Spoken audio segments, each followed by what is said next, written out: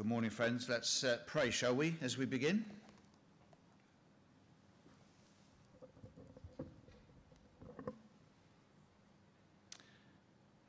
Our Father God, I do pray that this morning as we look at your word, you would fill us with joy in the Lord Jesus. And I pray it in his precious name. Amen. Well, up on the screen in a moment, you'll see a picture of my brother in Christ, Pastor Nurul, and his wife and 2 children.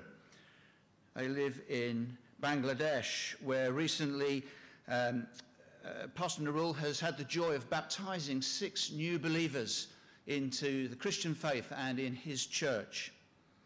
It's been a great joy, but has also come at great cost. His family have ostracized him, his village have thrown him out of the house and threatened him that if he doesn't stop speaking of Christ, everything that he has will be taken away. You can imagine that he's finding that quite difficult. But he says this: they can take my home away, they can take my rights away, but they cannot take my Lord Jesus Christ away. My Lord is with me, he cares for me. Pastor Nurul is supported by an organisation called Open Doors, who are a new mission partner for us here at St Paul's. There will be in time more information on the World Church Board, although there is a booklet about their work now. Do look them up, opendoors.org on the internet. There's loads of very encouraging things to help you pray for our persecuted brothers and sisters in Christ. But how do people like Pastor Nurul stay so strong in the face of such opposition?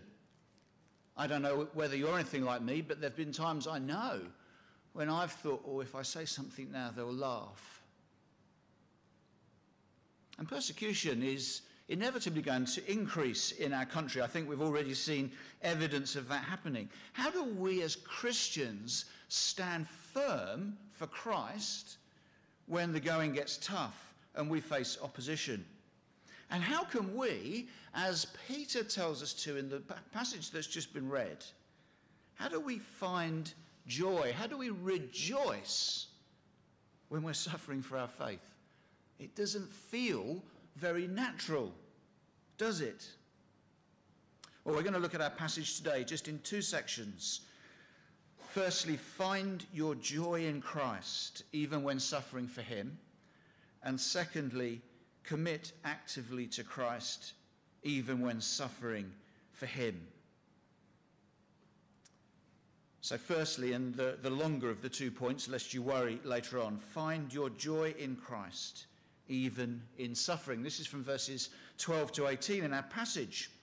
And Peter, of course, is writing to Christians who are going through troubles. They had what at the beginning of the passage is described as a painful trial. I think that's probably better translated as fiery trial, which we sang about earlier on. And it takes us back, doesn't it, to chapter 1, verse 7 of 1 Peter, that we saw Peter talking about all kinds of trials, and those trials that strengthen faith. So if you're taking notes, you might want to just jot down these references to look later. But the trials they were going through would refine them. Such trials as being beaten, chapter 2, verse 20, being insulted, chapter 3, verse 9, being slandered, chapter 3, verse 16, and being abused for not going along with the crowd's debauched behaviour, which we saw in chapter 4, verse 4. These are things that they suffered because they stood clearly and firmly for Christ. And indeed, in chapter 2, verse 21, we see that they were called to such suffering because of the example of Christ. To this you were called, says Peter, because Christ suffered for you, leaving you an example that you should follow in his steps. In other words, the life of Christ is the pattern for our life. And therefore, says Peter, don't be surprised when these persecutions come your way. It's to be expected. Because after all, We're strangers and aliens in this world, as we saw in chapter 2, verse 11. As those who stand for Christ, we're different to the world. And so perhaps, surprisingly, Peter says in verse 13, we should rejoice even when suffering for Christ. One dictionary I looked at suggested that to rejoice means to feel joy or great delight. But I don't think that definition will do. Nowhere does the Bible say, enjoy it when you have a really rough time. No, it says that we should rejoice. I think it's suggesting something that I like to think of as godly joy, an inner contentedness, something deep down in here that despite what's going on outwardly and what's coming at me, I know that contentedness because I know that Christ is with me.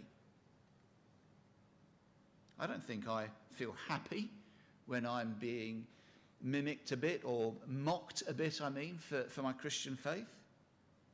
Quite the opposite. It feels a bit miserable, doesn't it? But happiness, you see, is a feeling that's dependent on circumstances. But joy in Christ is not dependent on circumstances, says Peter. Joy in Christ is all about the presence of Christ within me through his Holy Spirit. We're united to him, aren't we? That's Colossians 3, verse 3.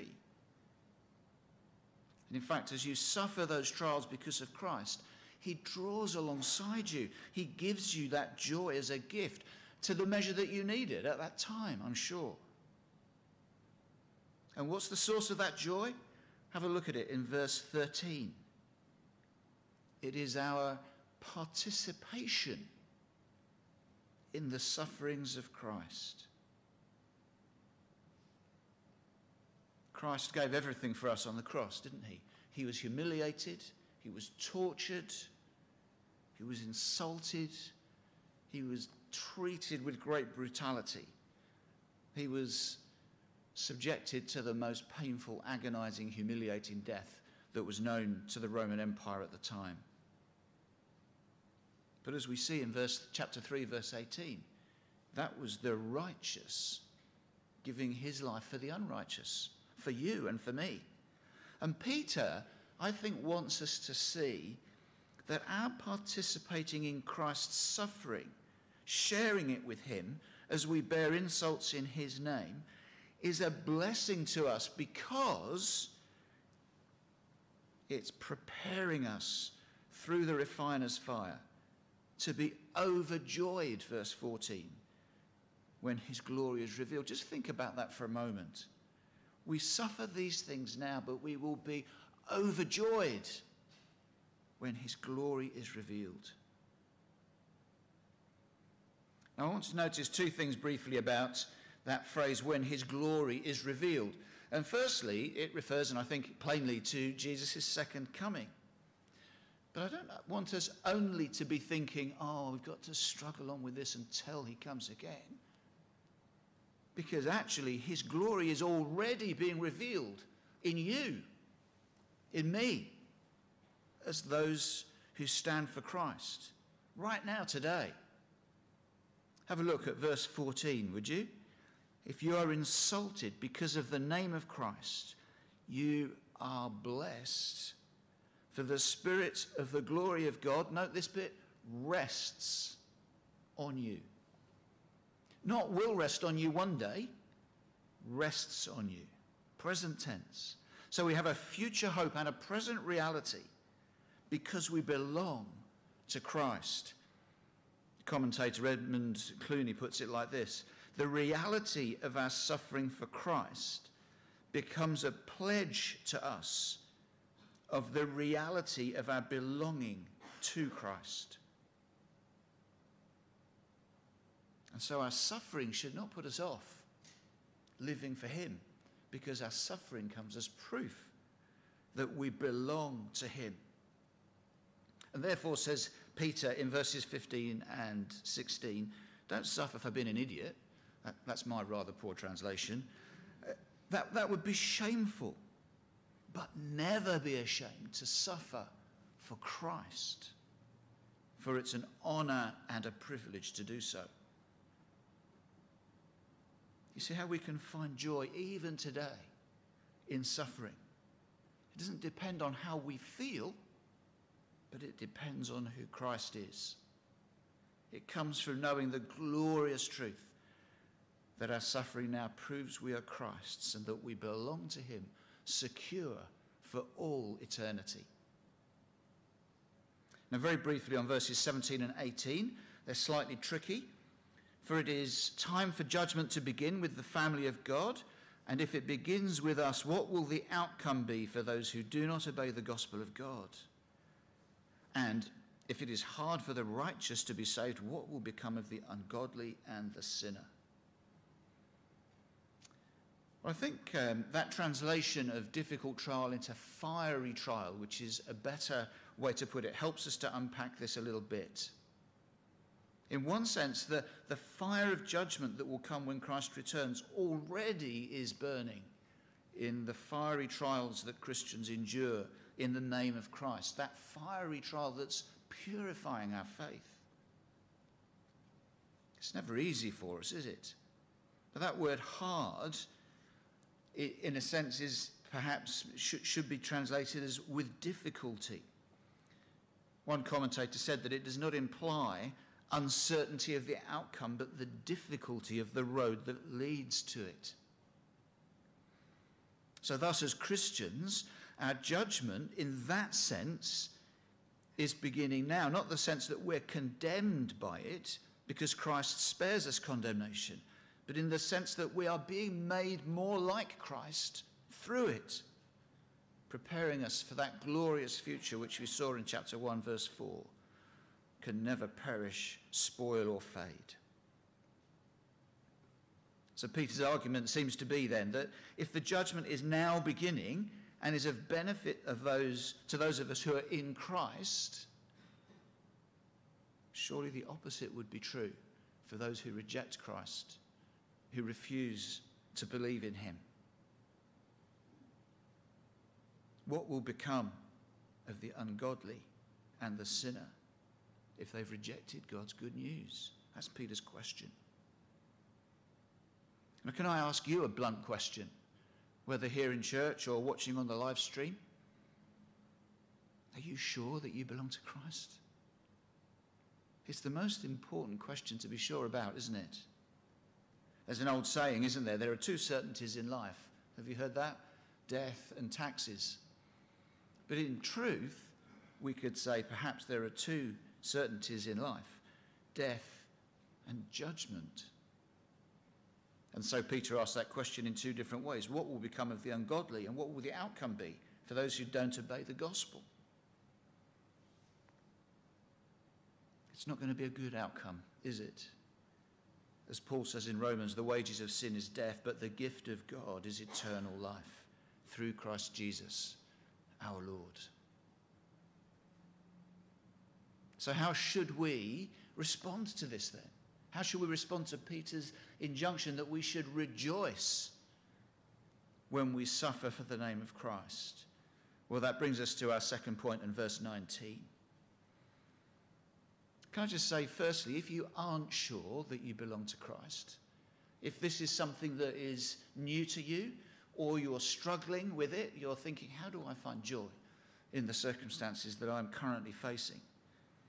Please don't let the day go by without talking to somebody. Come chat to me afterwards, or one of the staff team, or somebody that you know who knows the Lord. Make today the day you make sure that you belong to Jesus. And for those of us that do already know and trust the Lord Jesus, let's take verse 19 to heart. Have a look at it with me. So then, those who suffer according to God's will should commit themselves to their faithful Creator and continue to do good.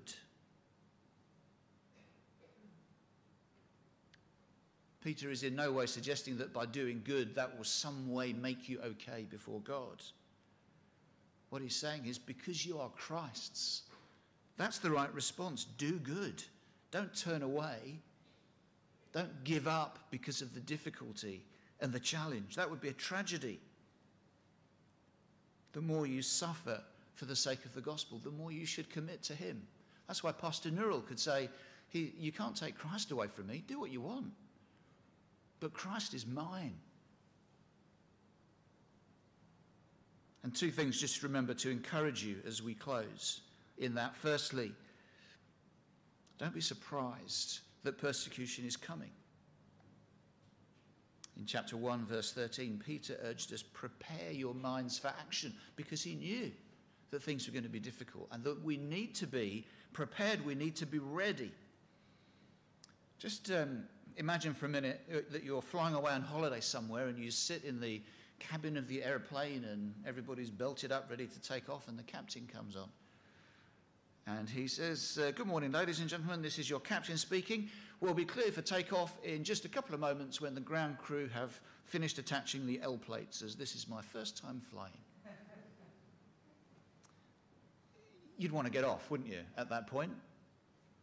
But you see, just as the pilot needs to know the theory and the practice and everything that's to do with flying the airplane before he ever gets anywhere near passengers, so we as Christians, before we get anywhere near the persecution that will inevitably come, we need to really know that in trusting Jesus we can find true joy, that we can rejoice in him even in that suffering. Secondly, we're never alone when that persecution comes, because we stand in Christ. Chapter 1, verse 1, we're chosen by God. Chapter 2, verse 4, we're chosen by God, and do you remember that lovely little phrase? Precious to him. Chapter 2, verse 9, we're a people belonging to God. Chapter 3, 21 and 22, we're united in baptism to Christ, who is in heaven at God's right hand. Why would we even think that God, having chosen us, would abandon us and leave us on our own? Now, as we stand firm for him, so he draws alongside us. He gives us the joy that we need. He gives us the strength that we need. He gives us the courage that we need. He gives us the peace that we need, even in circumstances when we can't find it for ourselves. That's why my brother in Christ, Pastor Nurul, could say, my Lord is with me. He cares for me. Let's pray together, shall we?